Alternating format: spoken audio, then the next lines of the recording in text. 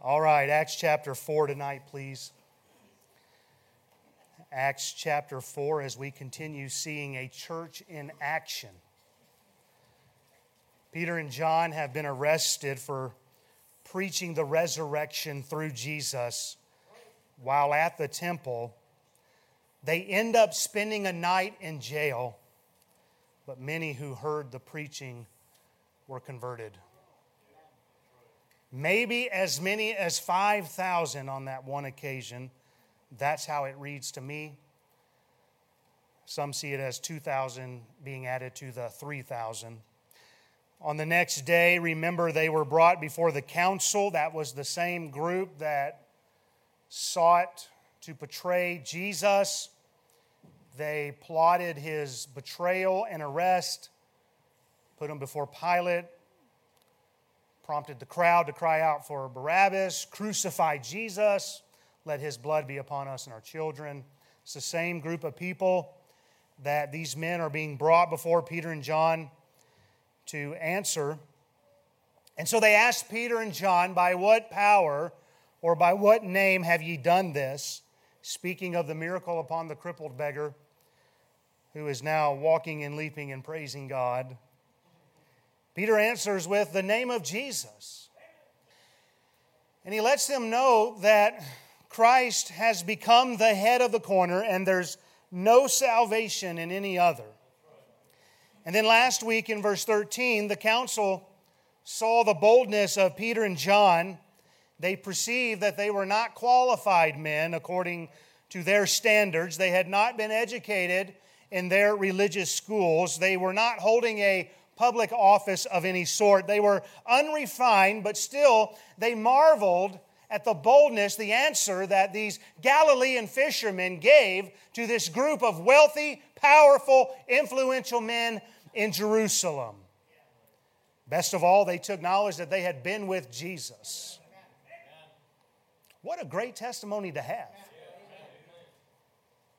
Man, maybe put that on my tombstone if it's true. Amen. He was with Jesus. Now he is with Jesus. We got to work this out. Amen. This is going to get complicated. You see, they were true Christians.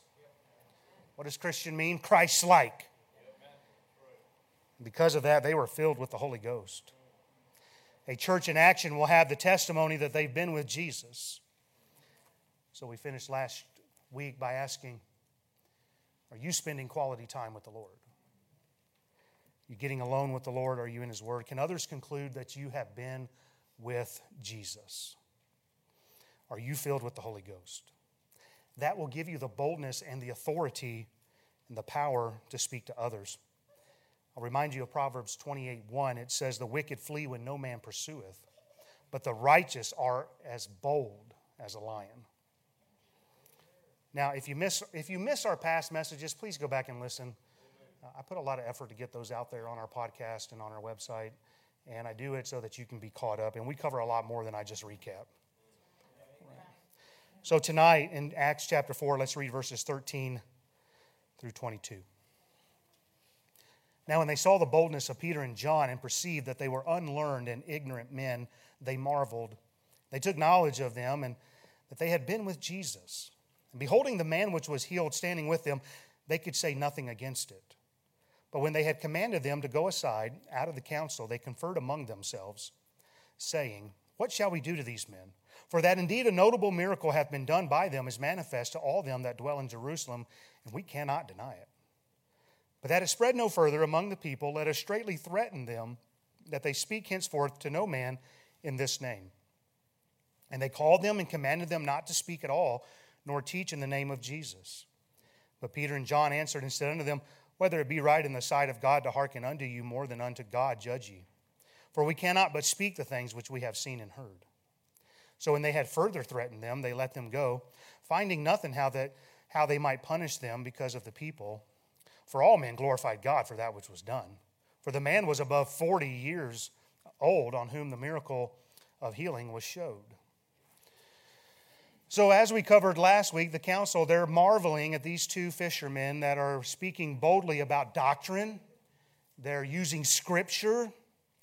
And then as we pick this account back up in verse 14, they see Peter and John, and then they see the man that's healed. This healed man is before them, and they could say nothing against it. They asked Peter and John, by what power? They said Jesus. The proof is standing right there. What else could the council say? Well, in verse 15, they commanded them to go aside out of the council so that they could confer among themselves how best to proceed in handling these men. Verse 16, they say, what shall we do to these men? They're in a huddle, right? What shall we do to these men? For that indeed a notable miracle hath been done by them is manifest to all them that dwell in Jerusalem, and we cannot deny it. So we see here at the end of verse 14, they're saying they could say nothing. The Bible says they could say nothing against it. And at the end of verse 16, it says they cannot deny it. This is what we want to happen as a church in action. We want God to so powerfully work among us and through us that none can deny that a notable miracle is taking place down there at Liberty Baptist. They may not want to recognize Christ. They may not want to give God the glory. But wouldn't it be great if people could know something's going on there? We cannot deny it. What took place in Jerusalem could not be denied. I love the picture of the man walking and leaping and praising God, right? Because I can see the mean Baptist looking at him. There goes Ken again.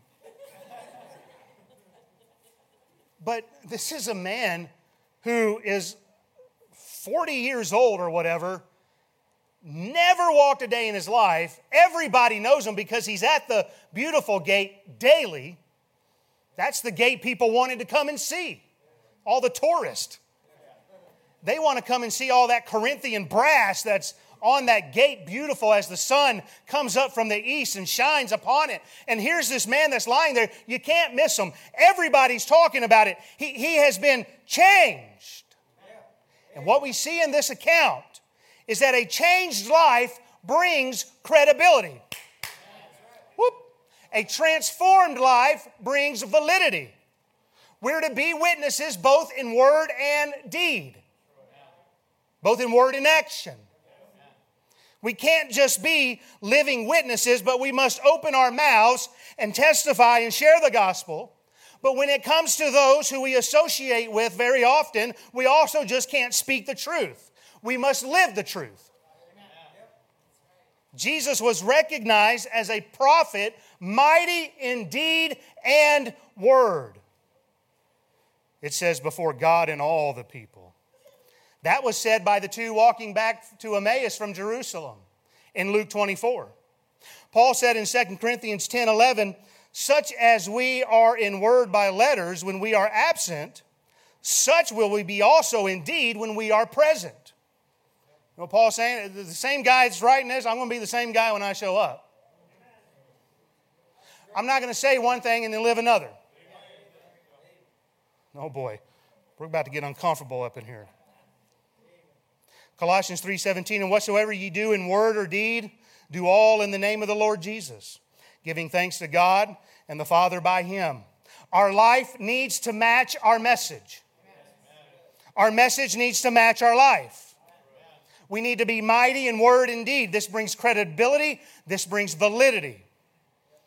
You can tell people that Christ has the power to transform a life all you want, but until your life has been transformed, there's no credibility in that message. Hey, Christ can turn your life around. Beep, beep, beep, beep, beep, beep, beep, beep. What? No. I mean, it's not really working in my life, but it's going to work in yours. If your life hasn't been transformed, there's no undeniable proof. People will always have something to say against your message. I remember when you were 12 and you did this. Come on now. A prophet is not without honor except in his own country. I remember what you said. I remember what you did once. I remember. The greatest defense and proof of Christianity is the true Christian. Words won't amount to much if we don't prove our faith by our Christian character, which is lived out in our daily lives. And so what we want is we want people who are being transformed by the power of Christ and His gospel, and then them going out into the world, confusing and confounding those that look at them and go, what in the world happened to them? And they say, man, I went down to Liberty Baptist Tabernacle. I met a man named Jesus.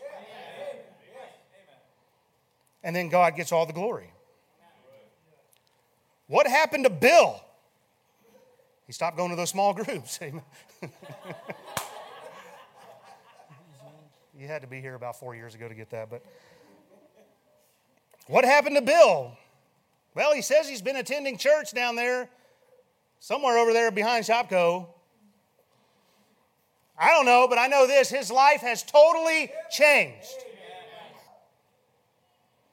I don't know if I agree with all that God stuff, but it's undeniable that something has taken place. I was listening to a pastor once who mentioned how a young man came to his church. He got born again, he got discipled, and his life began to change.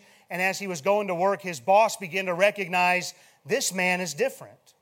And so this young man's boss comes to church, and he comes up to the pastor and he introduces himself, and he says, I just wanted to come to the place that made such a difference in this man's life. I just wanted to see what is so different that is causing a change in his life. So are you a living testimony? Do you demonstrate the life-changing power that Christ has? And then are you sharing that it is Christ who wrought the change in you? Well, you know what I did was I started doing 12 steps and I did this and I did... No. Christ works in you. Amen. And when that happens, it stops the mouths of the gainsayers. That's the deniers. Titus 1:9, holding fast the faithful word as hath been taught. There's a word and there's a deed. I've been taught it, I'm living it. Holding fast the faithful word as he hath been taught, that he may be able by sound doctrine both to exhort and convince the gainsayers. With Peter and John, their doctrine was verified by the healed man. If their doctrine was false, then the man could not have been healed by Christ. But since he was healed by the power of Christ, then their doctrine must be true. This was the sort of thing which gave the council such concern with Jesus.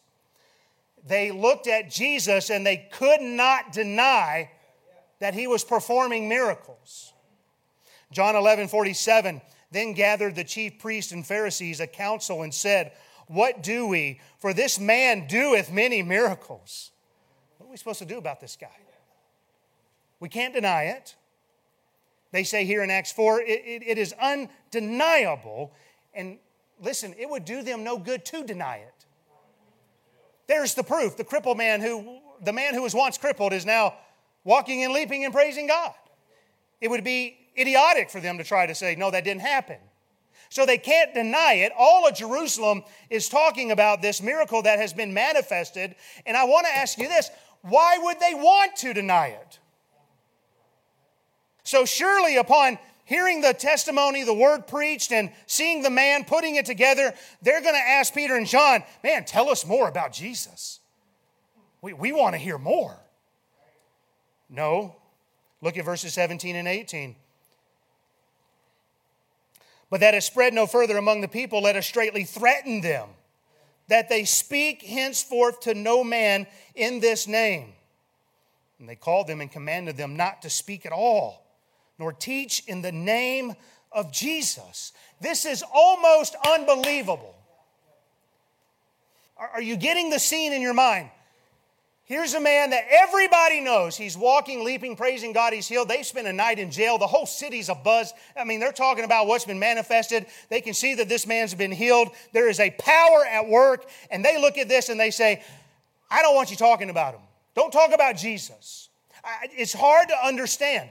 Here's this council that have witnessed the miracles of Christ for 3.5 years. They couldn't deny it. They've now heard Christ is alive. Well, that's a problem if you're a Sadducee. They are in denial. They've heard and maybe seen what took place in Acts chapter 2 when the Holy Ghost came upon them and they were speaking with great power. And they see this crippled man healed. And the reason that they give is the power of Christ, Peter and John, and yet the council still doesn't want to believe. I don't know about you, but it really breaks my heart when I see people who go on refusing counsel, that keep rejecting the evidence that is before them. We can't deny it. We can't say anything against it. We know that it's happened. But don't talk to me about it. I don't understand that. I don't understand how you can look at somebody and say, I've been in your shoes. I'm telling you the best way to get through this. I don't want to hear it. I don't understand that mentality. Man, I'm having marriage problems. Let me go to the person that just got married. That makes no sense. I got this kid driving me insane. Let me go to somebody who's another new mother. That makes no sense.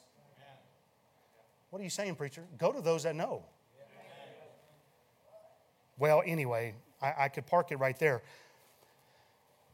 The problem is this council makes all their money off a corrupted form of religion in God's name. And so what they're doing is they are valuing their wealth and their status and their doctrine over the salvation of their own souls. No, we got it figured out. No thanks. Just shut up talking about it. They can't find anything to say against this. They can't even deny it, but they continue to oppose Christ and deny Him in their own conscience. In their own conscience. Help me out, Karen. You've been to school. John 3, 19 and 20. And this is the condemnation, that light is come into the world. Men love darkness rather than light because their deeds were evil. For everyone that doeth evil hateth the light, neither cometh to the light, lest his deeds should be reproved. Don't talk to me about it. I don't want to hear about Christ. I know I can't deny it, but I don't want to hear the message. Here we have the Word of God that says very plainly in verse 12, neither is there salvation in any other. Don't tell me that. I know what the catechisms say. Now think about this. Here's a man who's never walked a day in his life. He's healed. But in the beginning of verse 17, they don't want this spreading any further. Sounds kind of like the faith healers of our day. Oh, yeah, man, I went and healed a man. Yeah, why aren't you at the hospital, brother? I mean, this guy's walking because of the power of Christ. I don't want anything to do with it. Don't talk to me in that name. They don't want this doctrine spreading. Why not? It's not harming anybody. It's helping. Did you know that everywhere that true Christianity has spread, it has helped society? That is a fact. It was Christian principles which gave this country her freedoms. We had a great time at men's prayer yesterday. Brother Dawson talked about this. It is those principles that gave us our freedom, yet this same Christianity is being vehemently rejected today by many. So as of now, the council settles with, you know what, let's just threaten them. Not a bad idea. They just had Jesus put to death, so to speak. Maybe that would be enough for them to realize, well, maybe we're next. They don't want to be punishing at this point because all Jerusalem's talking about it. A miracle has definitely happened. They want to hang on to their way of life. And so they're threatening, don't speak henceforth to any man in this name. After coming to this agreement, they call Peter and John back before them. And in verse 18, they commanded them not to speak at all nor teach in the name of Jesus. Isn't it interesting how they single out the name of Jesus? Peter's message, he had also preached that God raised him from the dead. And yet they say, don't preach in Jesus' name. they don't mention God. You know, it's still the name of Jesus which gives rulers pause. You know, in the military, they don't want their chaplains praying in Christ's name outside of the pulpit. Even our Congress discourages from those who open in prayer doing so in the name of Christ. Why do they do that? Because it's not inclusive enough. It's divisive. Yeah, read your Bible. Jesus said, I came to bring a sword. The First Continental Congress was convened on September 5th, 1774 in Philadelphia. And on that first day, a request was made, we need to open this up in prayer tomorrow. On September the 6th, 1774, the Reverend Jacob Duché opened Congress with an extemporaneous prayer. And the whole prayer is worth your read. I decided to trim it out because time's sake. This is how he closed his prayer. All this we ask in the name and through the merits of Jesus Christ, thy Son and our Savior. Amen. You know, a woman over in Pennsylvania 3 years ago opened their house session, mentioned the name of Christ 13 times, and you would have thought she murdered everybody's dog. Now, compare September the 5th, 1774, with the 117th Congress, which convened on January the 3rd, 2021, when a Missouri Democrat representative, Emanuel Cleaver, a Methodist preacher, closed his opening prayer with the following.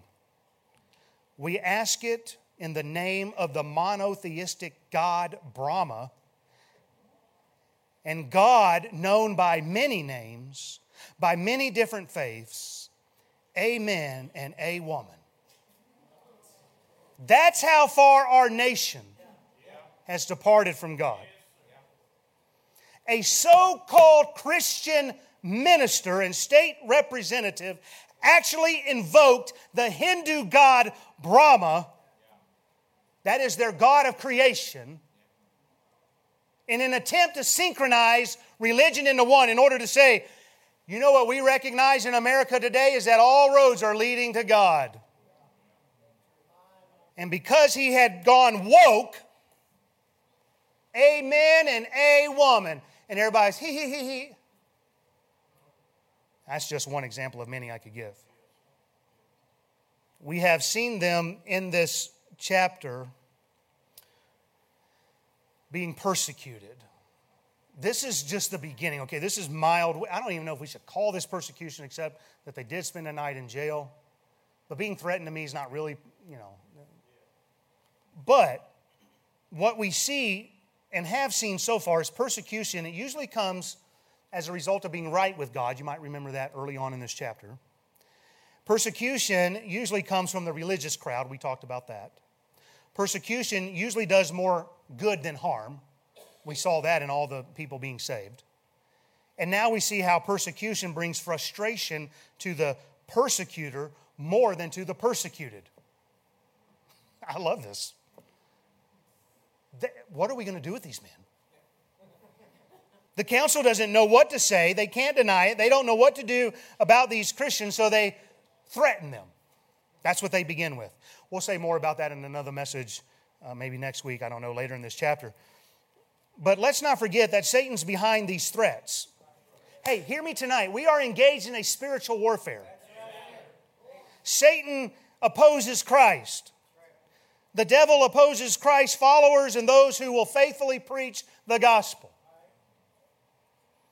Peter has just preached Christ as the only way of salvation, and the devil hates it. I'm excited. The devil hates what's going on here. Whoop! Listen, the devil doesn't care how loud, how long, how much you preach if you leave Christ out. A message without Christ does nothing to save sinners. But you preach Christ out there and you will be opposed. We're safe in here. I mean, I guess somebody might be opposing me tonight. I don't know. But you go preach Christ in your workplace. You go and preach it to your Catholic family members, your lost family members, your atheist family members, whatever religion you want to pick, and you see what happens. Bob Jones Sr. used to say, the test of a man's character is what it takes to stop him. If we give up when the going gets tough, then we'll never be the Christian that God wants us to be. Listen, we have to cultivate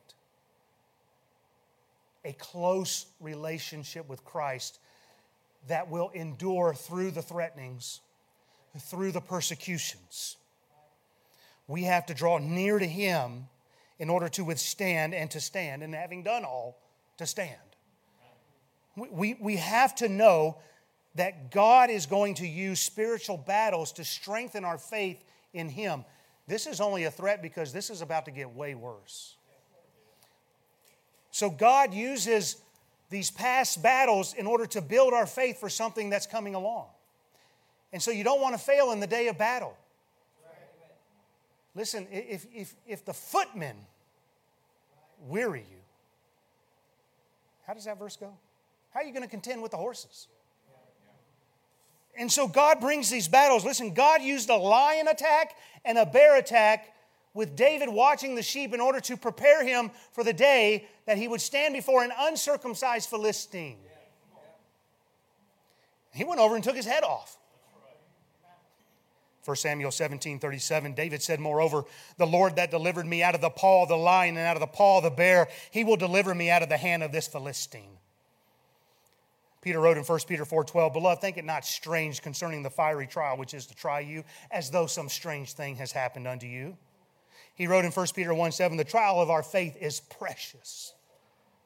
1 Thessalonians 3:2 and 3, and we sent Timotheus, our brother and minister of God and our fellow laborer in the gospel of Christ, to establish you, to comfort you concerning your faith, that no man should be moved by these afflictions, for yourselves know that we are appointed thereunto. What's he saying? You ought to know by now we're appointed unto afflictions. And of course, you know 2 Timothy 3:12, yea, and all that will live godly in Christ Jesus shall suffer persecution. So don't think that this kind of treatment is strange. We've had it so good in America, boy, we think we're so persecuted. Oh man, it's waxing worse and worse. The love of many is waxing cold. We got kids disobedient to their parents. They were tying them into animal skins and throwing them into an arena and letting the animals devour them. And we think we have it bad. We are appointed unto the trying of our faith if we will live godly in this present evil world. So listen to me tonight. Don't let these things move you away from God. Listen to these words of Paul in Acts chapter 20, verses 22 through 24. And now, behold, I go bound in the Spirit unto Jerusalem, not knowing the things that shall befall me there, save that the Holy Ghost witnesseth in every city, saying that bonds and afflictions abide in me. So he's saying, I'm always afflicted. I've got these bonds. But listen to what he says. But none of these things move me. Neither count I my life dear unto myself. Why? So that I might finish my course with joy and the ministry which I have received of the Lord Jesus to testify the gospel of the grace of God. Do you want to be a soldier in Christ? Do you want to learn to endure hardness as a good soldier in Christ? Do you want to finish your course? Then God's going to send battles your way. And He's going to test your faith. And how many we see drop out when the slightest hint. That's what's said in the parable of the sower, is it not? Some of the seed fell in amongst the rocks. We'll just use that one because I probably won't get it straight. And it sprung up, but it didn't have a whole lot of depth to it. And as soon as tribulation came, they were done. Actually, I think it says they were offended at the word. They're tripped up at it. They don't understand. I thought this was supposed to be a great life. Well, let's see how a church in action responds to the threats. Verses 19 to 20. But Peter and John answered and said unto them, whether it be right in the sight of God to hearken unto you more than unto God, judge ye. For we cannot bespeak the things which we have seen and heard. The council, it's interesting to get the picture in your mind that after Peter and John answer, after they look at the crippled man, they have to, push them aside and say, hey, we just need to confer for a minute to see what we're going to do. But Peter and John don't have to, you know what, can we just have a minute to confer? We just need to make sure we're all on the same page here and that we want to give you the same answer. No, they don't do any of that. They don't confer with one another privately. They give an immediate and decisive answer. They begin by saying, whether it be right in the sight of God to hearken unto you more than God, judge ye. Now, what's Peter saying here? The council was the religious rulers in Israel. They boasted in their physical relation to Abraham, and they swore an allegiance to Moses. And Peter and John are saying, you should already be able to judge how we're going to answer. You're the ones think you got it all figured out. Who do you think we ought to be obeying, God or man? And knowing the power of the council, Peter and John boldly say, for we cannot but speak the things which we have seen and heard. In other words, you know what they tell the council? Threaten us all you want, we're going to keep preaching. Whoop! How does that look like in 2022? You go ahead and tell us we got to shut down during a pandemic. We're going to keep preaching. Somebody take a lap right there. Amen. Get this now. The early church feared God more than man. Hey, they're not taking their orders from men. We get our marching orders from God alone. We get it from His Word.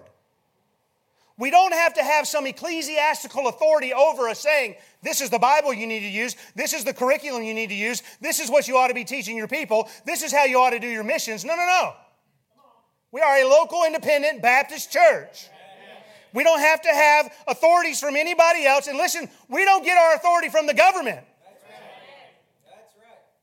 And we will possess this kind of power, this kind of boldness when we're walking with God and we're full of the Holy Spirit. When somebody says, you can't, excuse me? Our kingdoms do not mesh. I have a King of Kings that's telling me what to do. Now listen, I'm going to obey your rules to the best of my ability. But just the moment your rules go against these rules, I'm following these rules. The threats of mankind are powerless over a Spirit-filled believer. Those who are walking with God more than man. Those who are walking with God more than they're walking with men, those who are pleasing God more than they're pleasing men, understand that whatever man can do to me, it's only temporary. Somebody used to say, you can't threaten me with heaven.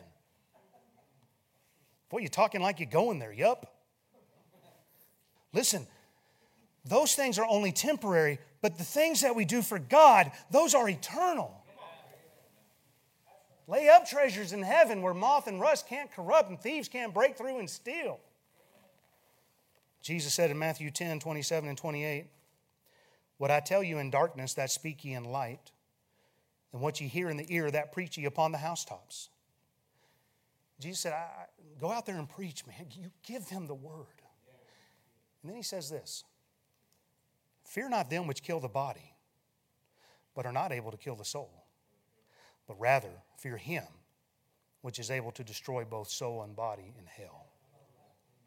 Listen, our loyalty is to God first. He is our King of kings and our Lord of lords. Colossians 1:18 says that He is the head of the body, the church, who is the beginning, the firstborn from the dead, that in all things He might receive the preeminence. Notice that Peter and John say, we cannot but speak the things which we have seen and heard. They had a personal experience with Jesus. They knew Him intimately.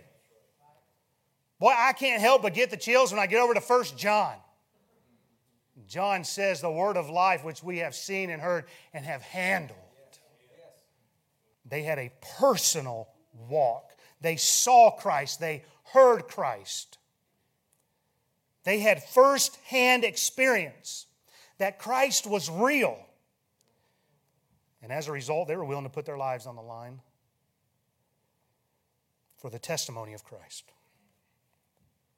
Hey, once you know Christ, you can't help but speak about Him. Do you hear me, Christian? Once you know Him and the power of His resurrection, you will be compelled to speak of Him. Once you have a personal testimony that you've been born again and what He has done in your life, you will tell others. Romans 1:16 says, "For I am not ashamed of the gospel of Christ, for it is the power of God unto salvation to everyone that believeth." Psalm 40, verses 9 and 10, "I have preached righteousness in the great congregation. Lo, I have not refrained my lips. O Lord, Thou knowest, I have not hid Thy righteousness within my heart. I have declared Thy faithfulness and Thy salvation. I have not concealed Thy loving kindness and Thy truth from the great congregation." Psalm 71, verses 15 through 18, "My mouth shall show forth Thy righteousness and Thy salvation all the day." Why? "For I know not the numbers thereof. I might be called home tomorrow." And so I'd better not put off what the Holy Spirit's telling me to go say to that person. He says, "I will go in the strength of the Lord God. I will make mention of Thy righteousness, even of Thine only. O God, Thou hast taught me from my youth, and hitherto have I declared Thy wondrous works. Now also when I am old and gray-headed, O God, forsake me not, until I have showed Thy strength unto this generation, and Thy power to everyone that is to come." Psalm 119:46, "I will speak of Thy testimonies also before kings, and will not be ashamed." 2 Timothy 1:12, "Nevertheless, I am not ashamed, for I know whom I believed, and am persuaded that He's able to keep that which I've committed unto Him against that day." Paul said, "For the love of Christ constraineth me." He said, "I've been apprehended by Him." He said, "That necessity is laid upon me. Woe is me if I preach not the gospel." And once Christ begins to dwell in your hearts by faith, that ye being rooted and grounded in love, and once you become apprehended by Christ and you begin to comprehend what is the breadth and the length and the depth and the height, and to know the love of Christ, which passes knowledge, that ye might be filled with all the fullness of God, then you will speak the things that you have seen and heard. This is what Christians do. Sheep make sheep. Whoop. Listen, we can't help ourselves. Jeremiah got down and out. He said, "Man, I'm not going to talk about the Lord anymore."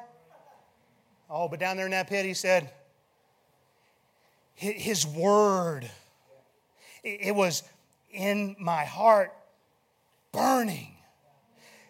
There was a fire shut up in my bones. He said, "I was weary with forbearing, and I could not stay."